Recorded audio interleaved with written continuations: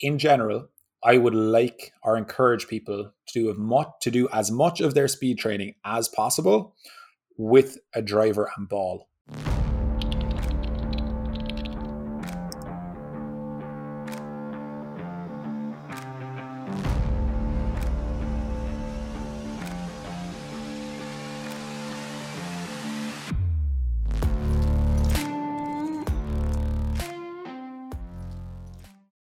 Today, we are joined by Mike Carroll.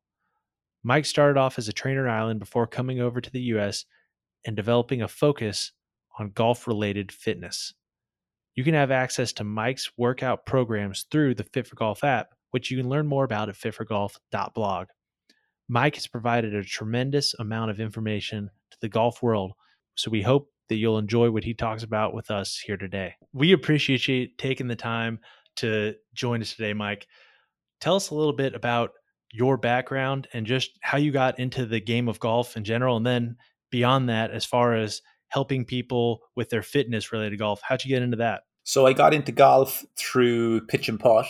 There was a course near my house where I grew up that was just about within walking distance when I was kind of like 10, 11, 12 years old. I was able to walk there on the weekends and on the summer holidays between school. You spend a lot of time there.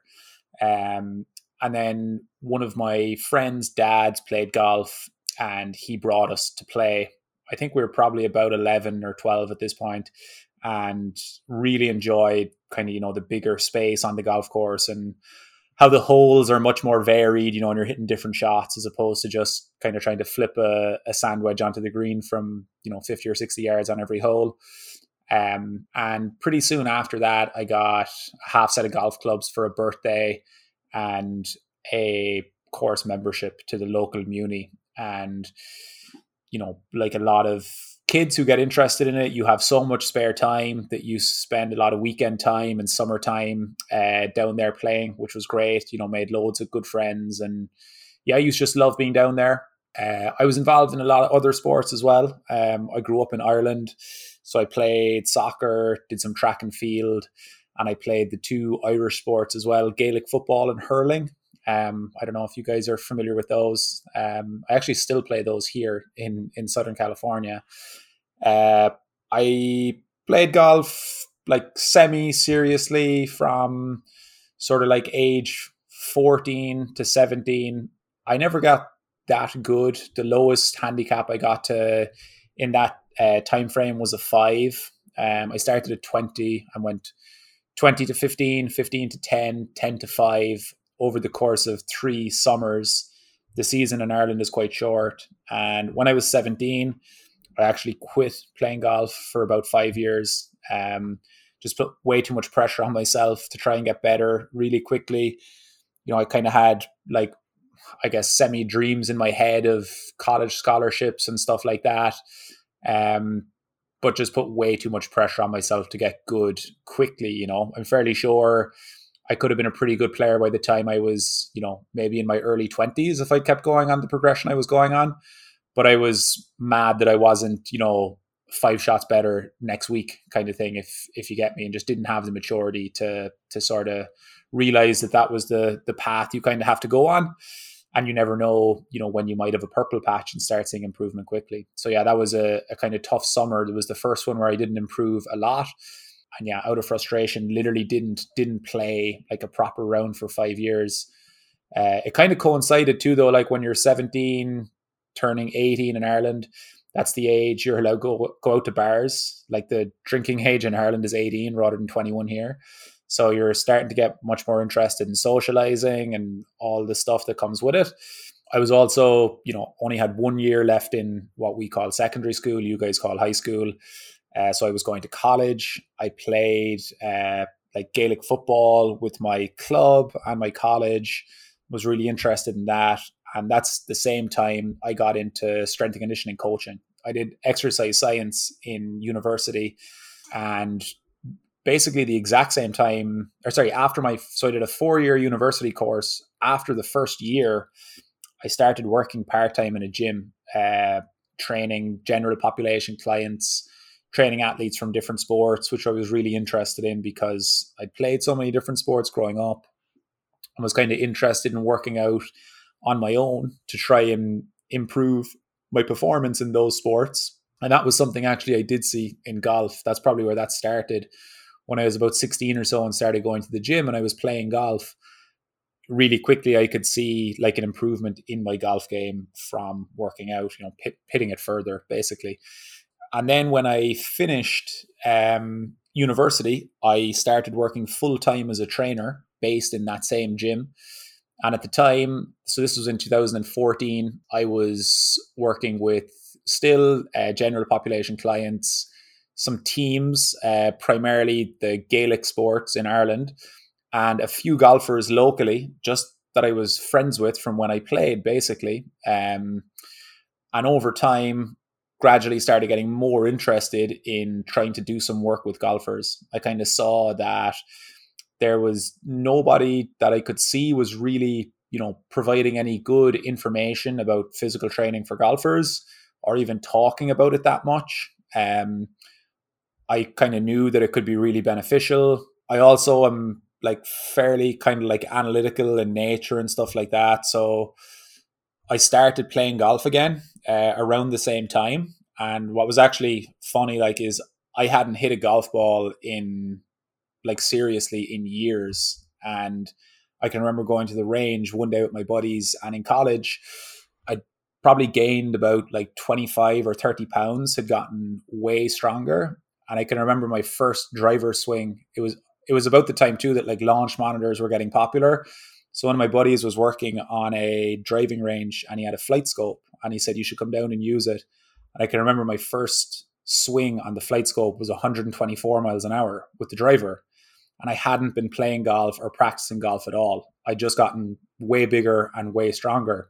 And I was like, holy shit. I was like, I didn't know that there'd be that big a difference. Now, obviously, you're probably going to be faster at 23 than you are at kind of 17 anyway from getting stronger. But I was like, whoa, like that's crazy.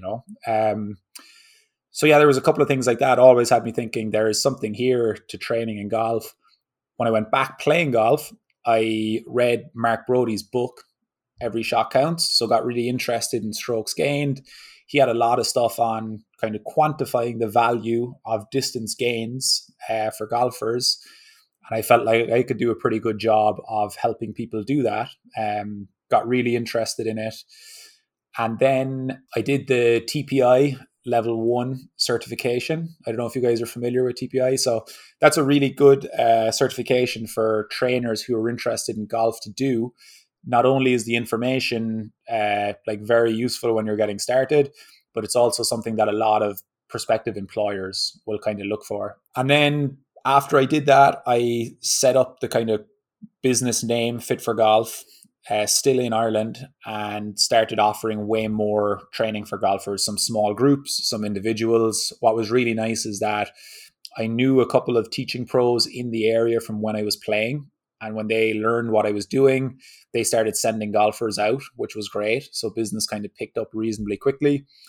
And then I saw a job offer for a place called Hanson Fitness for Golf, which is in Irvine, California.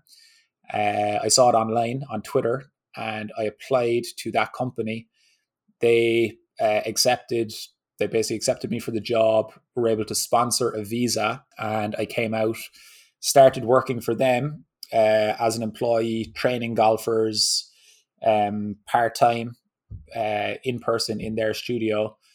Still had the Fit for Golf kind of business name up and running and had the social media pages and stuff like that from when I was in Ireland. And when I got to California, I kind of quickly realized that the cost of living was super high and my wages were not going to cut it. So that's when I learned about kind of the possibilities of some online sales in terms of programs and stuff like that. And that's when the Fit for Golf app started. And for 4 years, I did kind of half Fit for Golf app, half working for Hanson Fitness for Golf in person. And then about 2 years ago, I was approved for a permanent resident card, like green card. And what that meant is that I was allowed to go out on my own, essentially as like a business owner here. So I set up Fit for Golf as a business and went full time with that about 2 years ago. So now for the last 2 years. And now my full-time work has been basically trying to grow subscriptions on the Fit for Golf app. And then I've had probably about 10 or so tour players that I've worked a little bit more closely with. Some of them have come on and off. I have 4 guys, 5 guys at the moment, and work a little bit more closely with some of them, see them in person occasionally. And that's kind of where I am now. So I'm still living in Orange County, Southern California. That is cool. There's so many directions to go with that, but I think I want to drop back a little bit to your time in college. You said you played Gaelic football, and I've seen you tweet videos of it, and I always tell my wife, "Man, that looks like so much fun. I wish I had played that sport." One, would you kind of tell us a little bit about what goes into that? And two, you said you put on a little bit of weight, and then you ended up, picking up a club a few years later, and we're swinging driver at 125. Do you think that any of the work, as far as like with Gaelic football, a lot of times you do sports that have an explosive nature to them, and Gaelic football looks like it has some of that to it. Do you think that um, carried over at all? Yeah, definitely. So one element would have been the gym training for sure, like just getting more into lifting. And at that age too, like when you're, kind of like, I suppose, towards the tail end of puberty, you can get a lot stronger and gain lots of muscle mass very quickly. I was also quite light going to college. Like I went from, I think about like 160 to 183 or 4 was about kind of my weight change. So it's not like I was absolutely huge or anything, but like had gotten a lot stronger, gained a lot of muscle mass. So that was definitely a huge element. There's 2 Gaelic sports. One is Gaelic football, and the other is called hurling. And what's really interesting about hurling is that it's almost the perfect sport as like a way to develop your swing speed, hand-eye coordination. You play, so it's the gameplay is kind of similar to lacrosse. You have essentially a stick in your hand that's about the same length as a baseball bat. The handle is pretty narrow, kind of like a golf club or like a baseball bat, basically, and then it gradually gets wider up towards the top, and the head of it essentially is like a flat paddle. And what's cool about it is in a game of hurling, or when you're training for hurling, like you're doing loads of max effort swinging where you throw the ball up out of your hands, or with one hand. The ball is like a baseball, so you throw the ball up and then you're hitting it as hard as you can with both hands on the handle. You do it on right and left sides, like the hurley is both sided, and depending on kind of how the gameplay is going, it's sort of like, say, soccer or something, where you might be forced to play off like one side. You don't have the choice essentially, because you're going to be blocked. And you also do the same thing with the ball on the ground, so it's really similar to like a golf swing. So you just get like thousands and thousands of reps growing up of hitting balls as hard as you can in a rotational fashion with a stick. And you often see really, really good transfer from like people who are good at hurling. If they go and play golf, they pick it up pretty quickly, kind of like you'd see with like hockey and baseball and stuff here. So yeah, that was definite. But like I'd actually stopped playing that seriously in my mid-teens, so I had the kind of base from it for sure. But it was really like the kind of transformation in the gym that saw like the big boost in clubhead speed. I know you said you played the Gaelic sports mainly, but you played golf to the point where you got to about a 5 handicap. Did you ever play any competitions or have any coaching, or how far did you get with that? Yeah, I played in lots of both. Like obviously at that skill level, you're not playing in elite national or local tournaments, but like there's just so many junior opens in every golf course in your vicinity. So like would spend summers playing loads of them every week. Played in a lot of say like team events for my golf club, where they might pick like the best 5 juniors and you go and play in these tournaments, and got onto a couple of the adult teams doing that. So played loads of tournaments. And in Ireland too, it's a bit different to here, that like when you're a member of a golf club, every weekend there'd be like a club tournament where you just, pay $5. There's a gross and a net prize. So loads of competition experience, but never at a very high level. You know what I mean? Never like at a state or regional or national level. Never got to that standard. I started playing golf a bit more seriously about 2 years ago here, and have played in like a couple of USGA qualifiers. Like my handicap's lower now. I'm a plus 1.7 at the moment. But yeah, like minimal, just a few each year, kind of like state qualifiers and maybe USGA qualifiers, but definitely can kind of see like the people qualifying for them are at a slightly different standard too. Like they're kind of, either have a lot of experience doing it, or they're, they played in college so they're just very, very conditioned to tournament golf, which I am not, basically. Going off of that, I'd like to talk some more about kind of when you got back into it. I read an article, I believe it was on golf.com, about how you went from a 5 to a +1. So, first of all, was that during the pandemic when you had a lot of time to work on your game? And how did you get so much better so quickly? Because I believe you made that improvement in just around a year, right? Yeah. So it did coincide with the pandemic, and it also coincided with like me transitioning from working for a gym to working for myself. So I essentially had not unlimited time, but like lots of time to put into it. Like I don't have any kids. I was working off my own schedule, so I could put like between say practicing and working out, I could easily put 3 or 4 hours of a morning into kind of, practice / developing, and I could play 2 or 3 times a week. Yeah, and to be honest, I had a lot of low hanging fruit. I was very erratic with my driver, so kind of with some practice and good coaching, getting driver in play made a massive difference. That was probably like 2/3 of the improvement, to be honest. And then I improved a lot with sort of approach wedges and short game.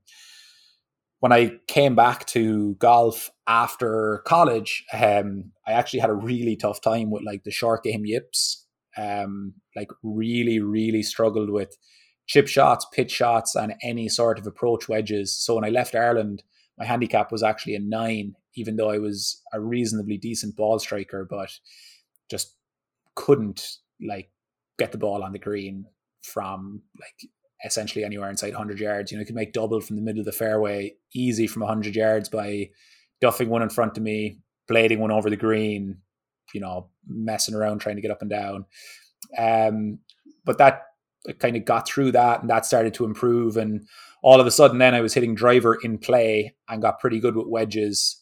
And there was just, that makes a lot of sort of par fours, reasonably, I suppose not easy to get through, but it means that you hit a lot of greens in regulation, and you might make a couple of birdies, and might hit it on a par 5 or so in 2, and started shooting a lot of rounds close to par and then some rounds under par. I got from 5 to I think 0.5 in about 5 or 6 months, and then it took about another year to get from 0.5, or about another 4 or 5 months to get from 0.5 to 0, and then maybe about another 4 or 5 months to get from 0 to +1.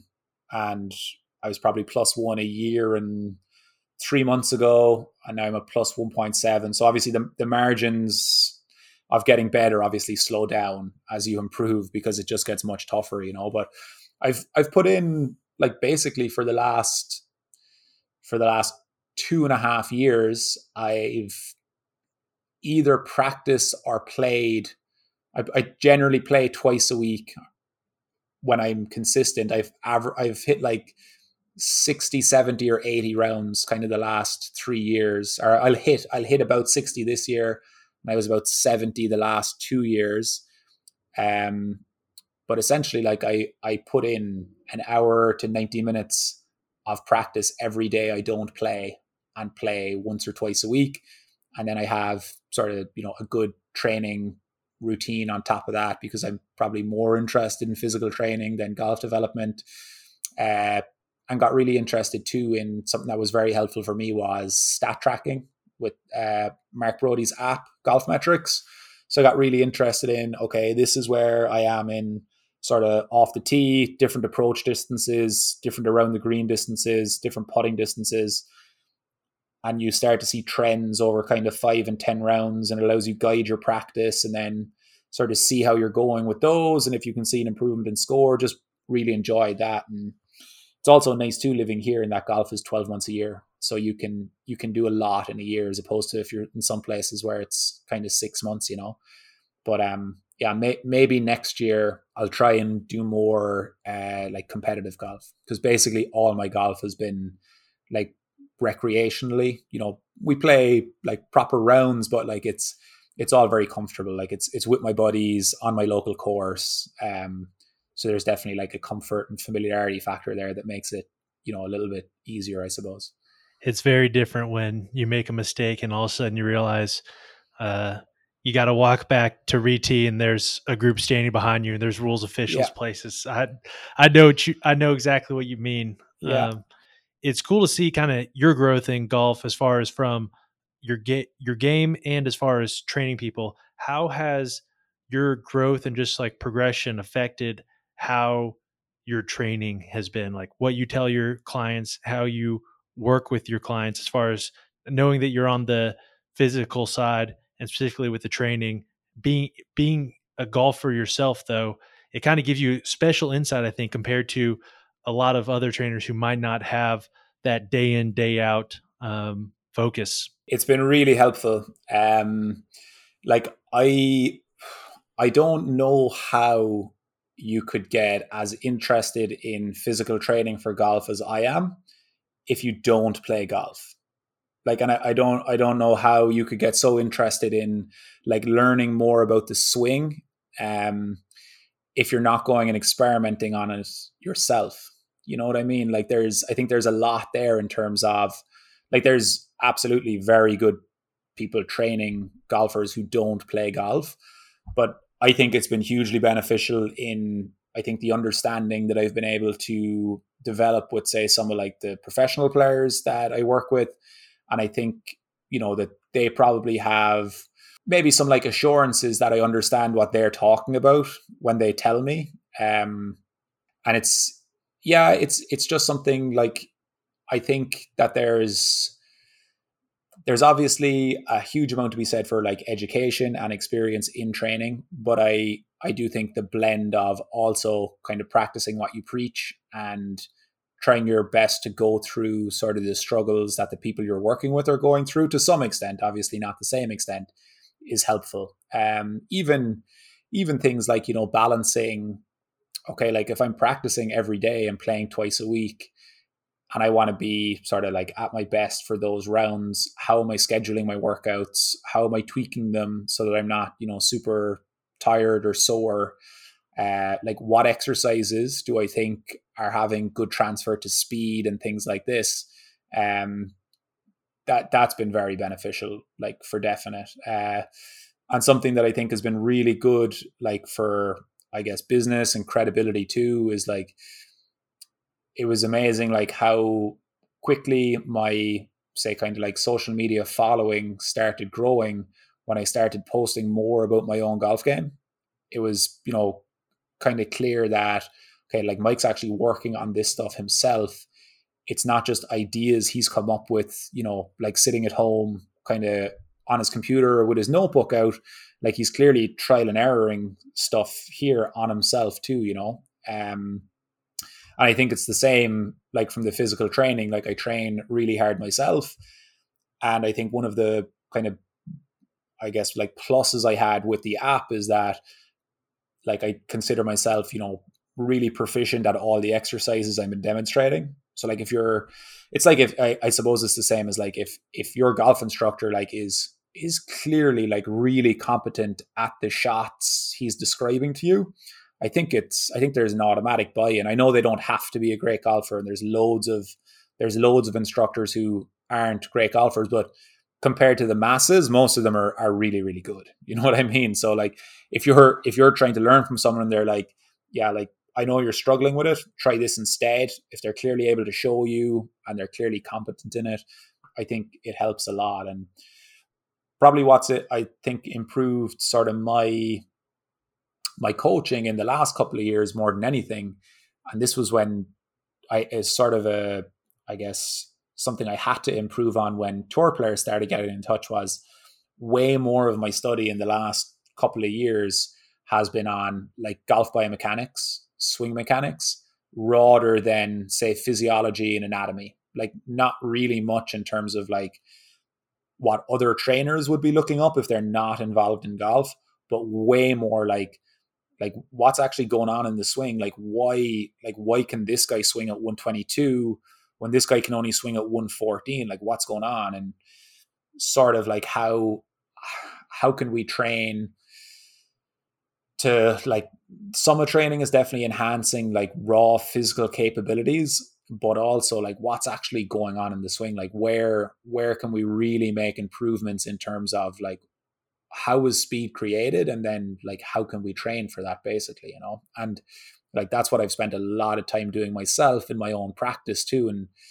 like one of the things that's dawned on me like massively in the last couple of years is like how important like the intricacies of swing technique are for swing speed, as opposed to just getting stronger, especially when you've been training for a long time and sort of there's no more easy gains in strength and power, you know? Absolutely. It's one of those things I like what you've done, especially with as far as the app and also your focus on giving people the tools to be able to um, understand fitness, and especially like you brought on Max Schmarzo, I know, onto your podcast, and he's an interesting guy. And I've heard him with Paul Favorites. I don't know if you're familiar with Paul Favorites.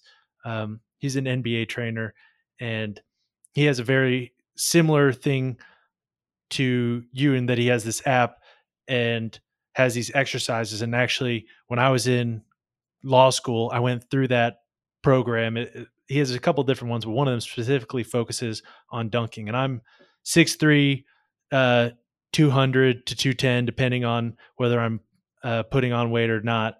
And I was in college. I was able to squat 400 pounds. I was able to do a lot of things that like most people couldn't do, but I could never dunk. And I Mm. never understood it. I could run pretty fast. And so I was like, okay, like in law school, I decided I'm figuring out how to dunk. Like I'm 24. I'm about as good a shape as I'm ever going to get in.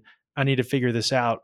And so, I see very similar stories in what you guys provide, because I went through the program and I learned, I got stronger and faster working on getting those fast twitch muscles working and focusing on those, opposed to just, putting heavy load on and then pushing through heavy load. It's, getting maximum effort. And then on top of that, mechanics, even just like small mechanical changes to use the ground better, use the force better, got me to where I was able to dunk consistently. And now twice a week I go out and do those types of workouts. All that to say, and I'm 27 now, so I'm past my peak potential. What's the right way to phrase it? I'm past my biological prime per se, and slowly on that Yeah. hill downwards, where I need to try to uh, keep what I have, as opposed to Yeah, as without training, you're gone past your peak, but maybe with training, there's more to come. hopefully. So all that to say, I really like what you've put together on that front. And as far as the philosophies that you have, et cetera, can you dive into? I know it's a lot to ask someone to unpack their philosophy, but as far as maybe we can talk about first, just like common things that people don't understand about training when it comes to golf, et cetera, your most common misconceptions that people have. And then second, specifically what you've learned since you started training, and focusing on, that speed, what surprising things you've learned that people might find useful and might see corollaries in their own life. Yeah, I think probably the most important thing to consider first is like, what am I actually trying to do with golfers with their physical training? And I'm not using physical training to try and tweak a golfer's swing mechanics. Like that's not my job, what are in my opinion. So what I'm trying to do with golfers is really two things. I'm trying to help them increase their club head speed, and I'm trying to ensure that they don't have any injury concerns. When we look at those two things, what's nice is that the training for both of those things is actually really similar. You don't really need to do a whole lot differently. When we dig into the trying to increase club head speed, like over time, there's basically been three things that I've sort of like kept going back to that are very important for being able to increase club head speed. So we definitely want people to be mobile enough or flexible enough to create the range of motion they want in their golf swing. But what's interesting about this is that, like, once you have enough, more won't have any noticeable effect on your golf swing, because getting more flexible isn't going to do anything for your swing speed unless it results in a longer hand path in the backswing or the potential to maybe sequence better in the downswing. So if those things don't change from your mobility training, there won't be any impact on swing speed. So what I'm getting at with this is that can improving mobility can make a massive difference for people who are immobile and really struggle with mobility, but it's probably not going to do anything at all for somebody who already has really good mobility. Like, for example, if you take a big bunch of 60-year-old males who work in desk jobs, I'm pretty sure that most of them would benefit a lot in terms of swing speed from increasing mobility. But if you take a really big bunch of female college golfers who are often really flexible, I think that there'll be a 0% increase in their club head speed from focusing on flexibility, because they have plenty. They might even have too much, and they don't have the strength to control it. So mobility be number one. And the big thing with mobility, and I learned this mostly from Sashel McKenzie, really smart golf biomechanist, increasing the length of the hand path in the backswing. So basically, like, how far our hands travel, let's say around the clock face in the backswing, is really beneficial for speed. There's going to be people watching are going to bring up John Rahm and Tony Finau, because they do every single time on social media when I talk about this. Yes, those guys are super fast with shorter hand paths, but they're both freaks of nature. So you probably need to get all the help you can get. I know I certainly do. The second one would be muscle strength, which most people don't really, I think, like value enough in golf circles. What's interesting about golf is that, like, the club is very light, and the head of it is moving very fast at impact. But in terms of the muscular contractions that are taking place, they're not super fast relative to something like sprinting, or relative to something like rebounding, or let's say like someone who's doing like another track sport where they're doing like the triple jump or the high jump, where they have tiny amounts of time to produce force. In the golf swing, we actually have a decent enough amount of time for muscle strength to come into play. So when muscle strength has enough time to come into play in the sporting action, which it does in the golf swing, especially with the lower body and the trunk, having bigger muscles is very, very, very beneficial. Because once we've been training for a while, really the only way we get stronger is by increasing in muscle size. You can get a lot stronger at first and maybe into your kind of intermediate stages without much of an increase in muscle size from improvements in coordination and improvements in recruiting muscle fibers that you already have. But once they tap out, we definitely want to be thinking about getting a little bit bigger muscles if we can. And it's really, really, really hard to gain muscle mass. So people shouldn't be concerned about getting too big. That's not going to happen. And if the training plan is intelligent, they also won't lose flexibility or mobility from getting bigger muscles. And then the third one is literally training specifically for speed, by doing swings where you're trying to go as fast as you can with speed feedback. that can't really be separated from swing technique, because usually when someone's intent to swing faster increases, there is some adjustments to their swing technique. So the improvements we make in swing speed from speed training, whether it's swinging your own driver as fast as you can hitting balls, or using like the stack or super speed or something like that, there's definitely there is for sure a unique set of adaptations that are happening in muscle and in tendon and in the nervous system that we don't get from heavy strength training. But that's why we want both of them. Like we don't get any bigger from speed training. Muscles won't increase in size. Muscles will increase in size from strength training, and bigger muscles can produce more force. But we want to learn how to use that force extremely quickly. And that's where speed training can help. And what's kind of a catch-22 is that as our swing speed increases, we generally have less and less time to use our strength. So we need to be at the same time increasing how quickly we can produce force. Golf's kind of like a perfect way of describing the golf swing in terms of speed, is that it's a power activity, and power would lie like sort of in the middle between strength and speed. You could think of strength as grinding out your 400-pound 1 rep max squat, and we could think of speed as when you are going, I would say, like a maximum effort, like sprint, where you're at 100% full speed.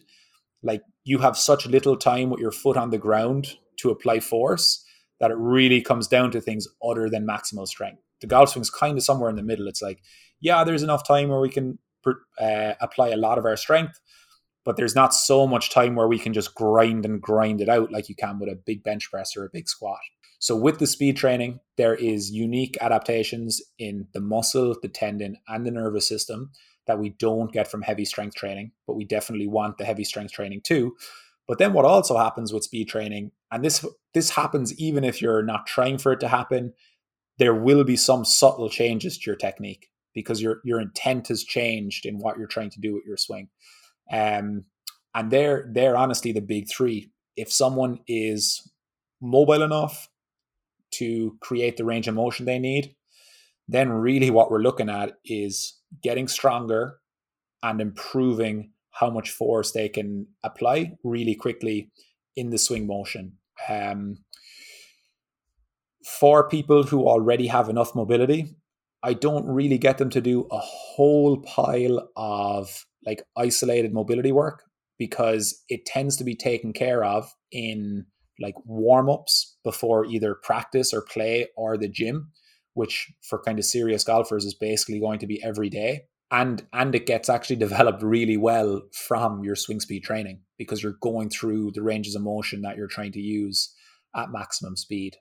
And so what it boils down to kind of is that for people who really do need to improve mobility, there'd be a little bit more focus on mobility, but then definitely strength and speed training.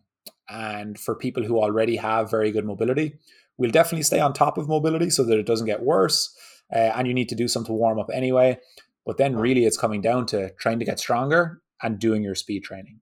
But that also can't be separated from like having mechanics that are favorable for speed.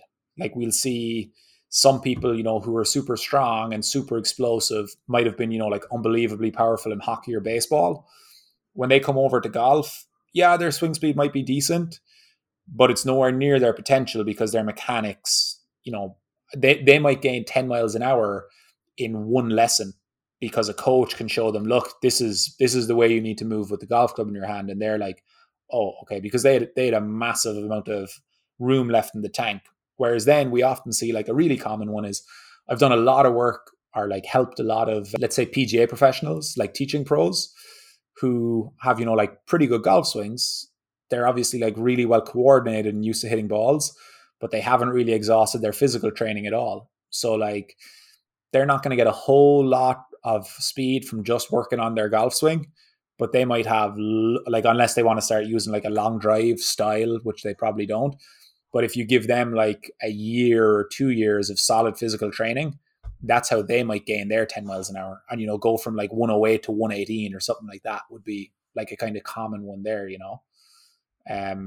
So that's kind of where the balance on that stuff would be. So just to follow up on a specific strength training for golf question, what is your philosophy on using the core lifts in strength training, and why do you think most golf trainers / training programs stray away from the core lifts? Yeah. So the reason why by core lifts, like for people who aren't aware, would be things like squats, hinges, like pressing, rowing, all that sort of stuff. The reason why they're, in my opinion, like very beneficial for golfers is that when we're strength training, the adaptations that we want to have happen, so the things that we want to change, are inside the muscle fibers. And when we're trying to change things inside the muscle fiber, we need enough load, we need enough stress on those muscle fibers. And those exercises are really, really good at applying stress to specific parts of the body. Where we run into problems when people try and use only exercises that mimic the golf swing in their strength training is that they're trying to strengthen movement patterns. And what happens with those movement patterns, they don't respond to load very well, because very, very quickly you get to a point where it's like, I can't move this. If you're trying to use like a cable or, some like resistance band type thing, it's like there is some place for those for sure. But very quickly, those exercises get hard to progress on, and you can't really apply much stress. So I like to use exercises that can be progressed for long periods of time and can put the type of stress that's required on the major muscle groups that we're trying to strengthen, so that those adaptations can take place. And then where that development can be really, really taken advantage of is because in the meantime, you're doing all your swing work on the range, practicing your golf swing, and you're doing your speed training. And when you merge those two things together, that's where there's usually massive, massive improvements. So, like, a way that I would kind of explain this to people is like, if you think of when let's say a teenage boy or girl starts to get way, way longer, it's not because they've learned, it's not because they've improved some movement pattern like very specifically. It's because they've gained loads of muscle mass and strength through puberty. And if we kind of transfer that to like, well, what will we do like when we're not in puberty, when we're in adults, it's that like you can definitely improve in speed from improving mechanics, but do that with your golf swing training, do that with your golf practice. Because what tends to happen is when people try and turn their like physical training into golf practice, is they end up in a gray area where what they're doing isn't intense enough to cause any physical adaptations in the muscle or the tendon or the nervous system. And it's also probably not relevant enough to the golf swing to actually show up in mechanical changes when you're trying to hit a ball with a golf club. So I like to keep them separate for the most part. Now, there might be some exercises where you're rotating against load. Like I love doing stuff with like cable machines where you're, trying to rotate against a pulley as hard as you can. But like I view that literally as like strengthening the obliques and like hip rotators and stuff like that. It's not trying to train the golf swing. And another way of looking at that is when we consider what happens when people tend to lose speed with age, it's their physical capabilities are starting to diminish. Like they're losing fast twitch muscle fibers, they're losing muscle strength, they're losing muscle size, they're losing mobility. They're not losing like a very specific movement pattern capability. It's their raw physical capabilities have declined. So by staying on top of them and then using your golf practice and your speed training for specificity, that's where I think you'll make the most progress. You talked about putting those tendons, ligaments, and muscles under stress, and for people don't who don't do solid workouts, they end up like essentially wasting their time in the gym because they're not putting their body under enough load for adaptation. Though there might be other outside benefits like cardiovascular health or the fact that they're doing something. But Yeah. And anyone who's coming from like doing nothing will see improvements from basically anything.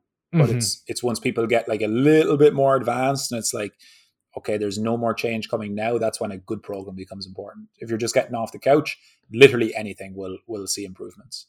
perfect. And so, like in that line, I had two questions around injuries. One, a lot of people. So you addressed, about there's that common mobility argument, like, oh, like I don't want to work out too much because I'm going to lose mobility. And you addressed that very well. But two, a lot of people say, I don't want to work out because I don't want to get injured, or especially like with kids, people say, oh, I don't want my kids to do workouts because they're going to get injured. It's going to stunt their growth. Like these are the types of things that you hear. So as far as like addressing that, what do you know in that realm? And I think that's one of those things I've heard you discuss isn't true. So tell us a little more about that. But also too, when it does come to injuries, what are the common injuries that you see golfers dealing with, and what are the characteristics of them that maybe are fixable without going into too much detail? Yeah, so like with physical training or getting stronger, helping with injuries, the most common injuries in golf are what are referred to as overuse injuries. And basically, they pop up from an area of the body being stressed more than its current ability to tolerate that stress. And very simply, if we can make our muscles and connective tissue stronger and better conditioned, it's going to be able to deal with the stress of our practice and play regimen better, which means that we shouldn't end up with the same aches and pains. Basically, we shouldn't have the breakdown of either the muscle or connective tissue because it's now better able to deal with that task. In terms of your actual training causing injury, like literally any activity can cause injury. And usually the reasons why are the same across essentially all domains. Weightlifting or strength training is no different. Injuries tend to pop up when people do too much relative to what they're currently able for. And this can happen if you start on a walking program that's too aggressively. You'll probably start getting, pains in your heels or something like that. That's no different to someone who starts bench pressing too aggressively and gets a pain in their shoulder or strains a pec. So with any physical activity that we are embarking on, we want to make sure we start at a very conservative level and then increase very slowly and incrementally. And what that does is gives our body a chance to adapt to the stress we're putting on it. Once that adaptation has taken place, now we're stronger, we can add a little bit more. So it's like climbing a set of stairs, basically. You want to go one step at a time. Yes, it might take a long time, but it's very gradual improvement. There's never any real big issue. Whereas what a lot of people want to try and do is jump from the bottom of the stairs to the top, which usually doesn't work out too well. And then they fall back down to the start and they have to start all over again. But now they have a sore knee and a sore shoulder. Um, so yeah, just starting conservatively enough and being patient enough with your build up is important. And that's even the same for golf practice. Like so many people end up with sore elbows or shoulders or backs from practicing golf, and they immediately think there's something wrong with their technique or their mechanics. And it's like, but you haven't been practicing for months or weeks consistently, and now you've hit 80 balls 3 days in a row. Like you've basically just stressed an area way more than it's used to being stressed. Of course, it's a little bit aggravated. But if you'd started, maybe with like 30 balls and then every other day or something like that, you'd probably be fine with the exact same mechanics. In terms of kids, that's an interesting one. Like definitely they're like the stunting growth thing is just a myth that doesn't happen. But and like there is definitely benefits to kids getting stronger, but I would put like traditional strength training, like the exercises we were talking about a minute ago in terms of like the kind of compound lifts, I'd put those like pretty far down on the list in terms of like priority for kids, especially if the kids are like reasonably young, say pre-puberty. um what I would much rather them spend their time doing is more like speed and coordination dominant activities, which like can be like covered really well just from a child playing multiple sports. But if the child isn't playing multiple sports, like I'd love them to be doing stuff that's developing their ability to sprint, their ability to jump high, to kick hard, to throw hard, maybe even like to tackle or wrestle a little bit. Um, Even things like, like climbing and that sort of stuff. But like we want, when kids are young, definitely, and they're sort of their brain and their bodies are so malleable, like I want them to, and if we're thinking of their long-term progression, they're going to get way more benefit from learning how to absolutely smash baseballs, hockey pucks, kick a soccer ball super hard, throw a football really far, throw a baseball really hard, you know all those types of athletic activity, like practice sprinting, like changing direction, running away with people. Like they're going to be getting like way more explosive, way faster and stronger in types of movements and activities that's really hard to replicate in the gym. And obviously included in that, they can be trying to hit golf balls as hard as they can. But that type of stuff, getting that in young, is really, really important, because first of all, I don't think we can make up for it later. And even if we could, nobody has the time to do it. Like nobody's spending all day playing when they're 17. You know what I mean? Whereas when they're 8, they are 10, they probably will be. Um, and then the other thing is, like, if you take a kid that has been doing all these different athletic activities, and it doesn't even have to be in organized sports in teams, like this can be done with like siblings and parents, or messing around out in the neighborhood, which is sometimes even better than organized sports, because you get so many more reps in. um if you have a kid that's been doing that, it's exceptionally easy for them to get strong when they do start training. Like when they hit, maybe, like, age is a little bit irrelevant because they're all different, but let's just say when they're 14 or 16 or even 18, if they start doing some strength training, then they get strong really fast because their coordination is really good. They've learned how to use their muscles. It's basically just a matter of teaching them technique on the exercises that you want to use, and then slowly drip feeding them more load as they show competency and an ability to do it, really. But yeah, definitely with kids, I'd be more on like the let's develop really good, I guess athleticism is a catch-all word in lots of different dynamic activities. Don't worry about getting stronger right now. Like, sure, if you want to practice some squats and lunges and get a pull-up bar and do some push-ups, like that's fine. But like, I'd much prefer them to be like trying to like smash baseballs and throw footballs as far as they can, and maybe wrestle siblings and stuff like that. When you have kids, what sports are they going to play? Assuming you want That's kids. Yeah, that's a good question, especially because they're not growing up in Ireland where I grew up. Um, like, so yeah, it's a good one. I think, like, from a, like, obviously I'm not going to force you. I'm not telling them you have to go here because this is going to be good for your athleticism, but like for things that have a lot of kind of like big benefits, I think if you can have some like track and field coaching, like if you can get kids like pretty good at things like sprinting and bounding and jumping, like that's going to have unbelievable transfer to a lot of sports.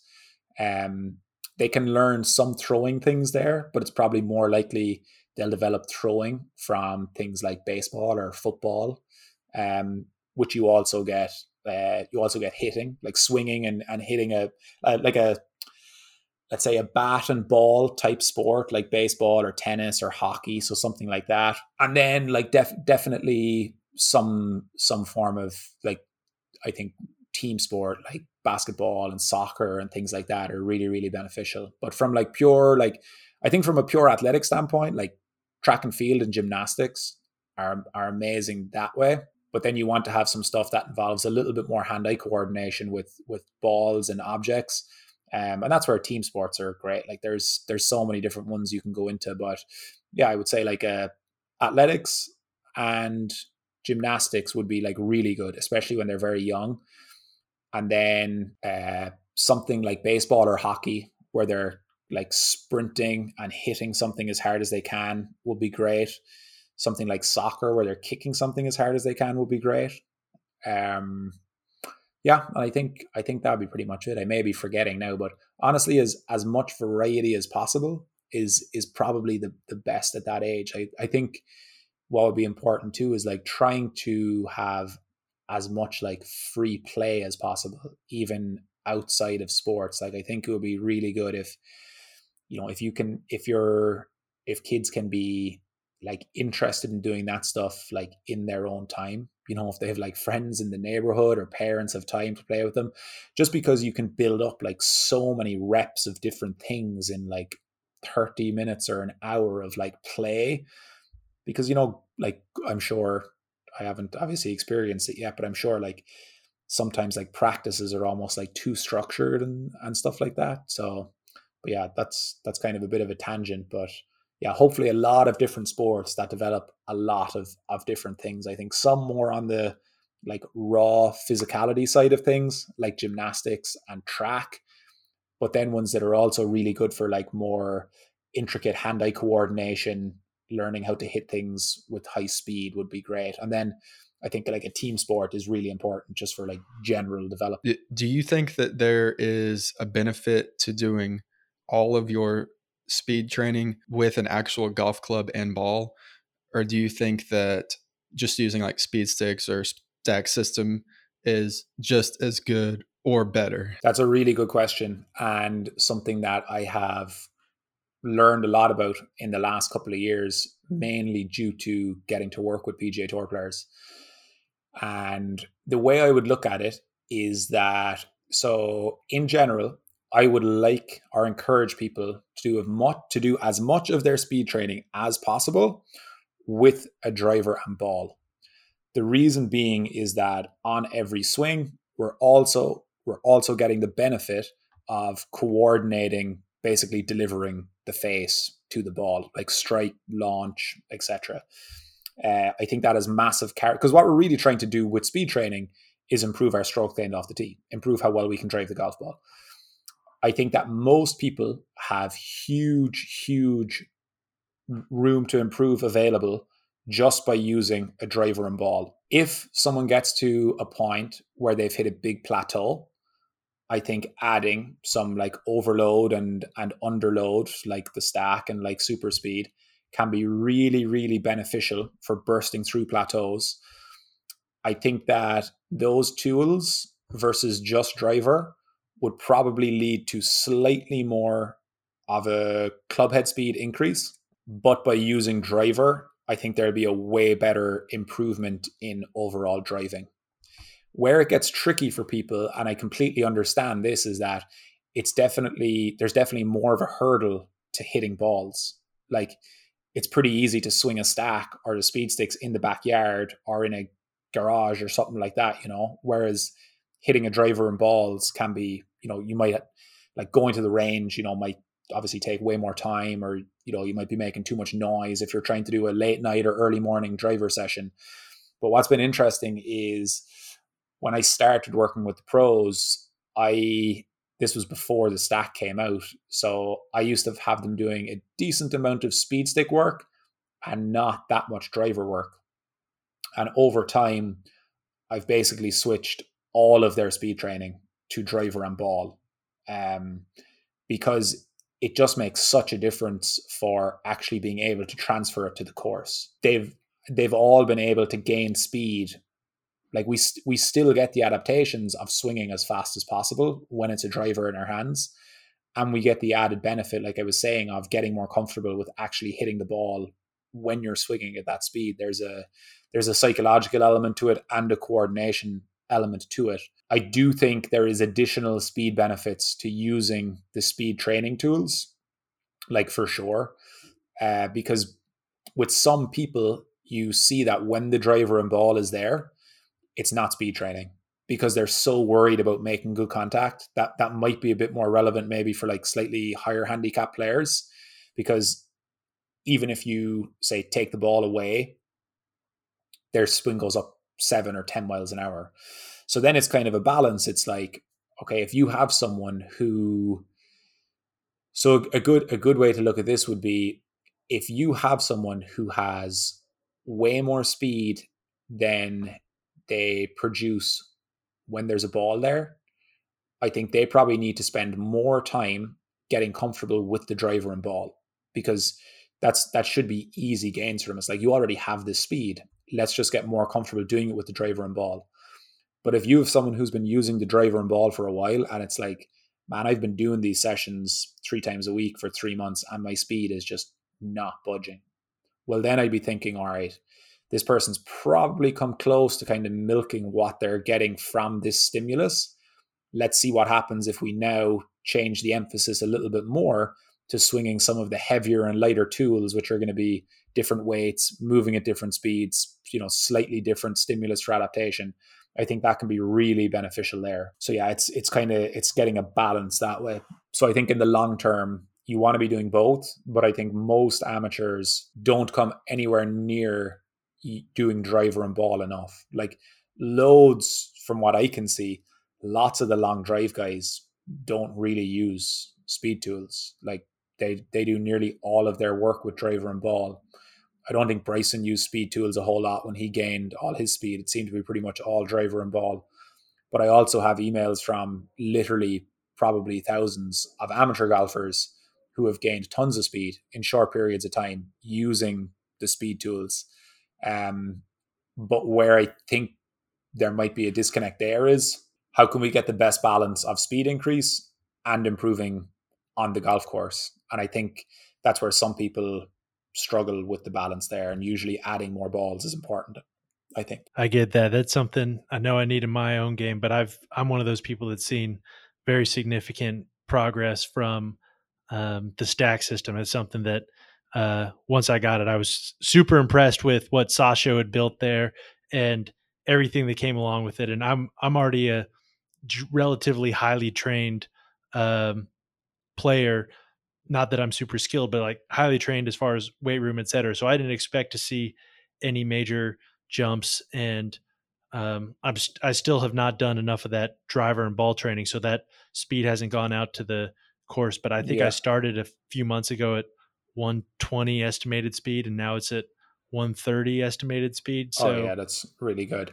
One of the things that's probably important to note about the value of the speed tools, I think, is that even when we tell ourselves we're trying to swing as hard as we can with the driver and ball there, it's probably not the same as when we remove the ball and just use a speed tool, if that makes mhm. sense. There probably is like another gear there when we use the speed tools that is beneficial to tap into.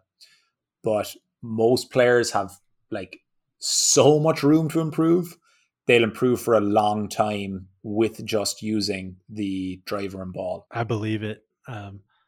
We only have a few more questions. I know you got to stop soon. So, uh, obviously, we're called the Tournament Code, and we talk a lot about tournaments, and you provide a lot of insight as far as physical preparation, et cetera, handling things off the course.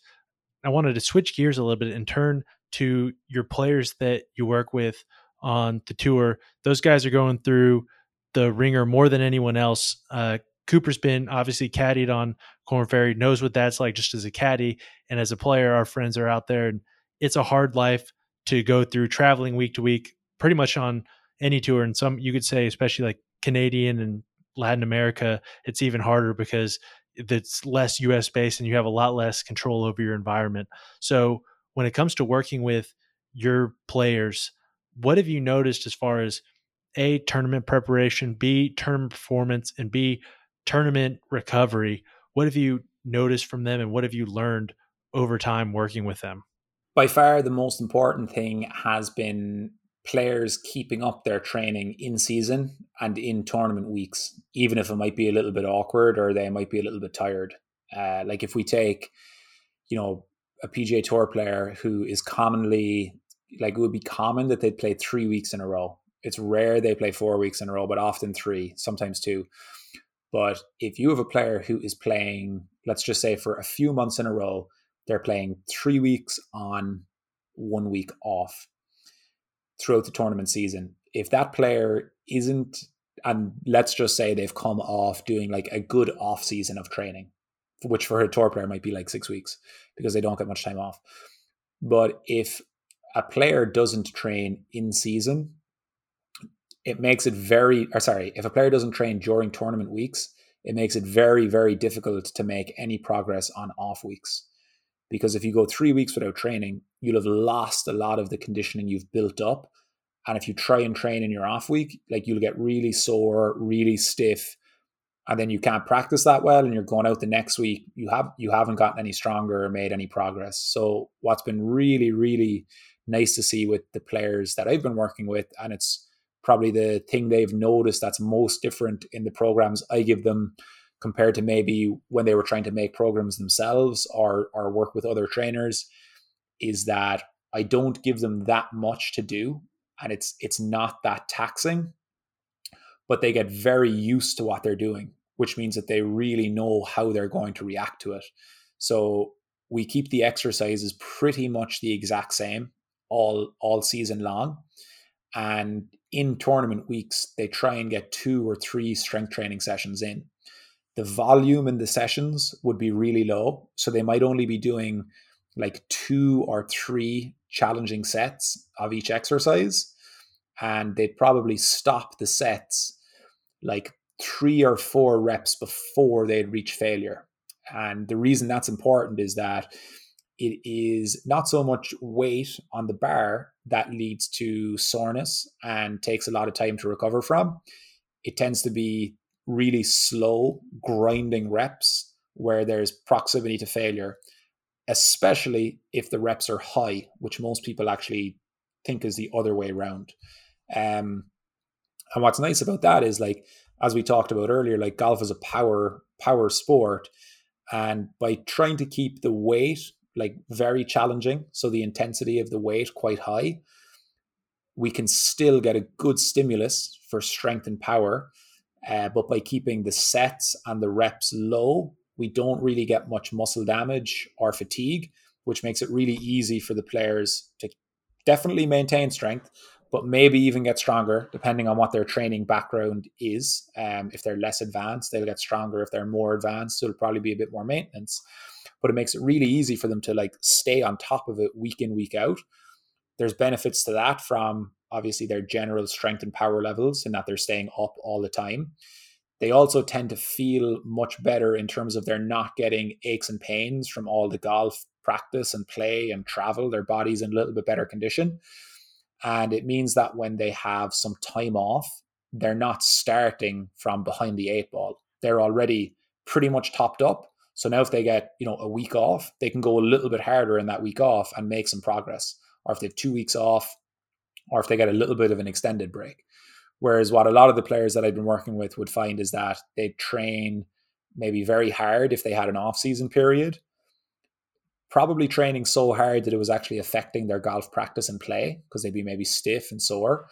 Then when tournaments started up, they have 3 weeks on the road. It's like, oh man, I'm not playing well. I need to practice, my irons more or whatever. The training drops off, and then you're just gradually getting a little bit weaker and less powerful as the season goes on. And then they might try to train, and it's like, oh man, my legs got so sore from my lunges or whatever yesterday. I can't do that. I can't train and play because I get so sore. Whereas if you just keep tipping away nice and consistently with short, moderate sessions, trying to move the bar as quickly as possible with a fairly heavy weight, but not maximal, and stopping the set quite a few reps shy of failure, still a really good stimulus for strength and power, keeps those levels high, no real soreness, no real fatigue. So you can still do your speed training and your golf practice on your tournament weeks without any issue.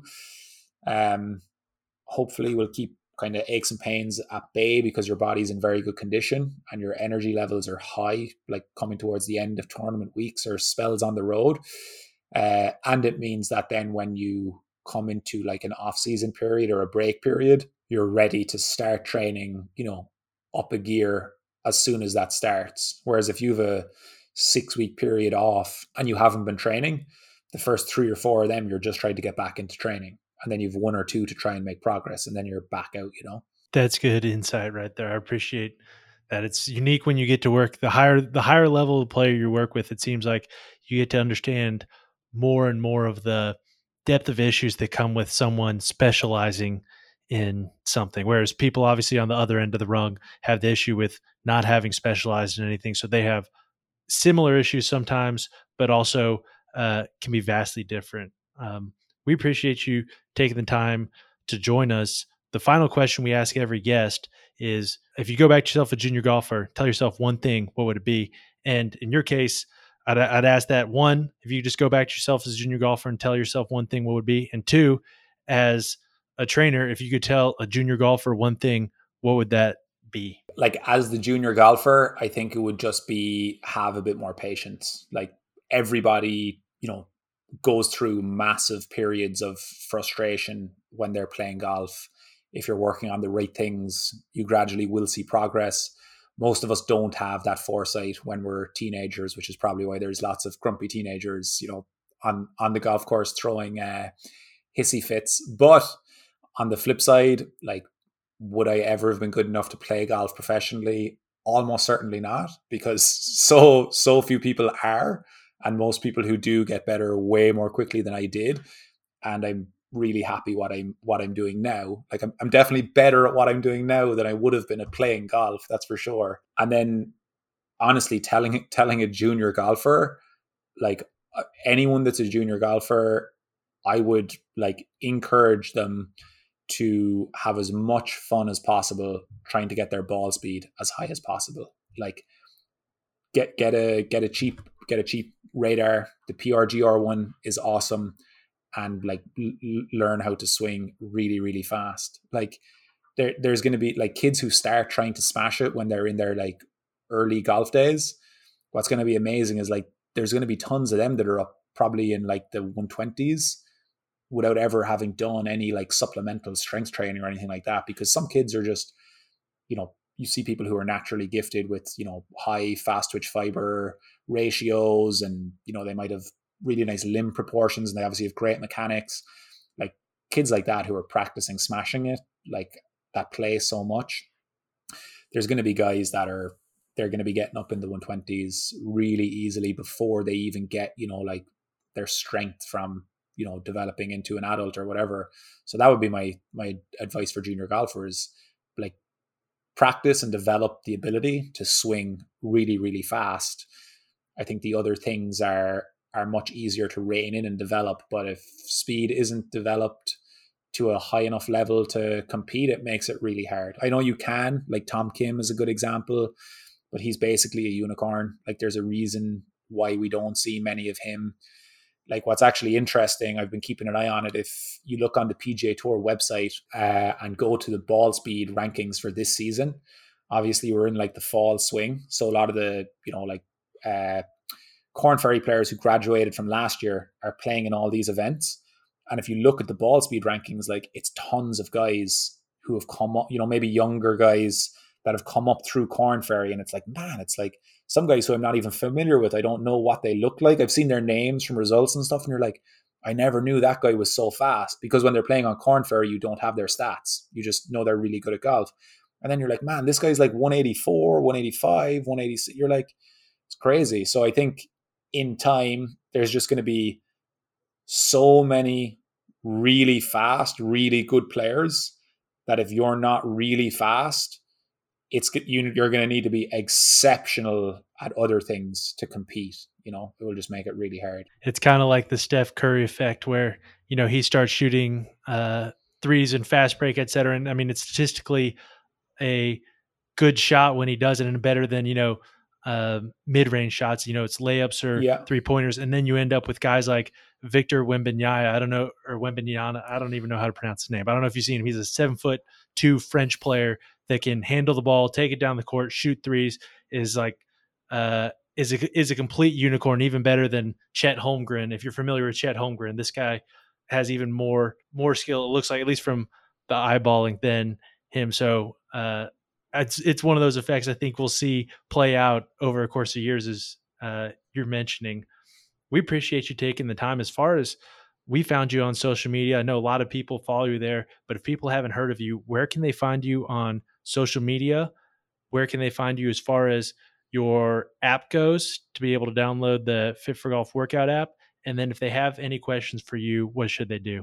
Yeah. So Twitter and Instagram are my two social media profiles. The handle is the same. It's at fit_for FOR_golf.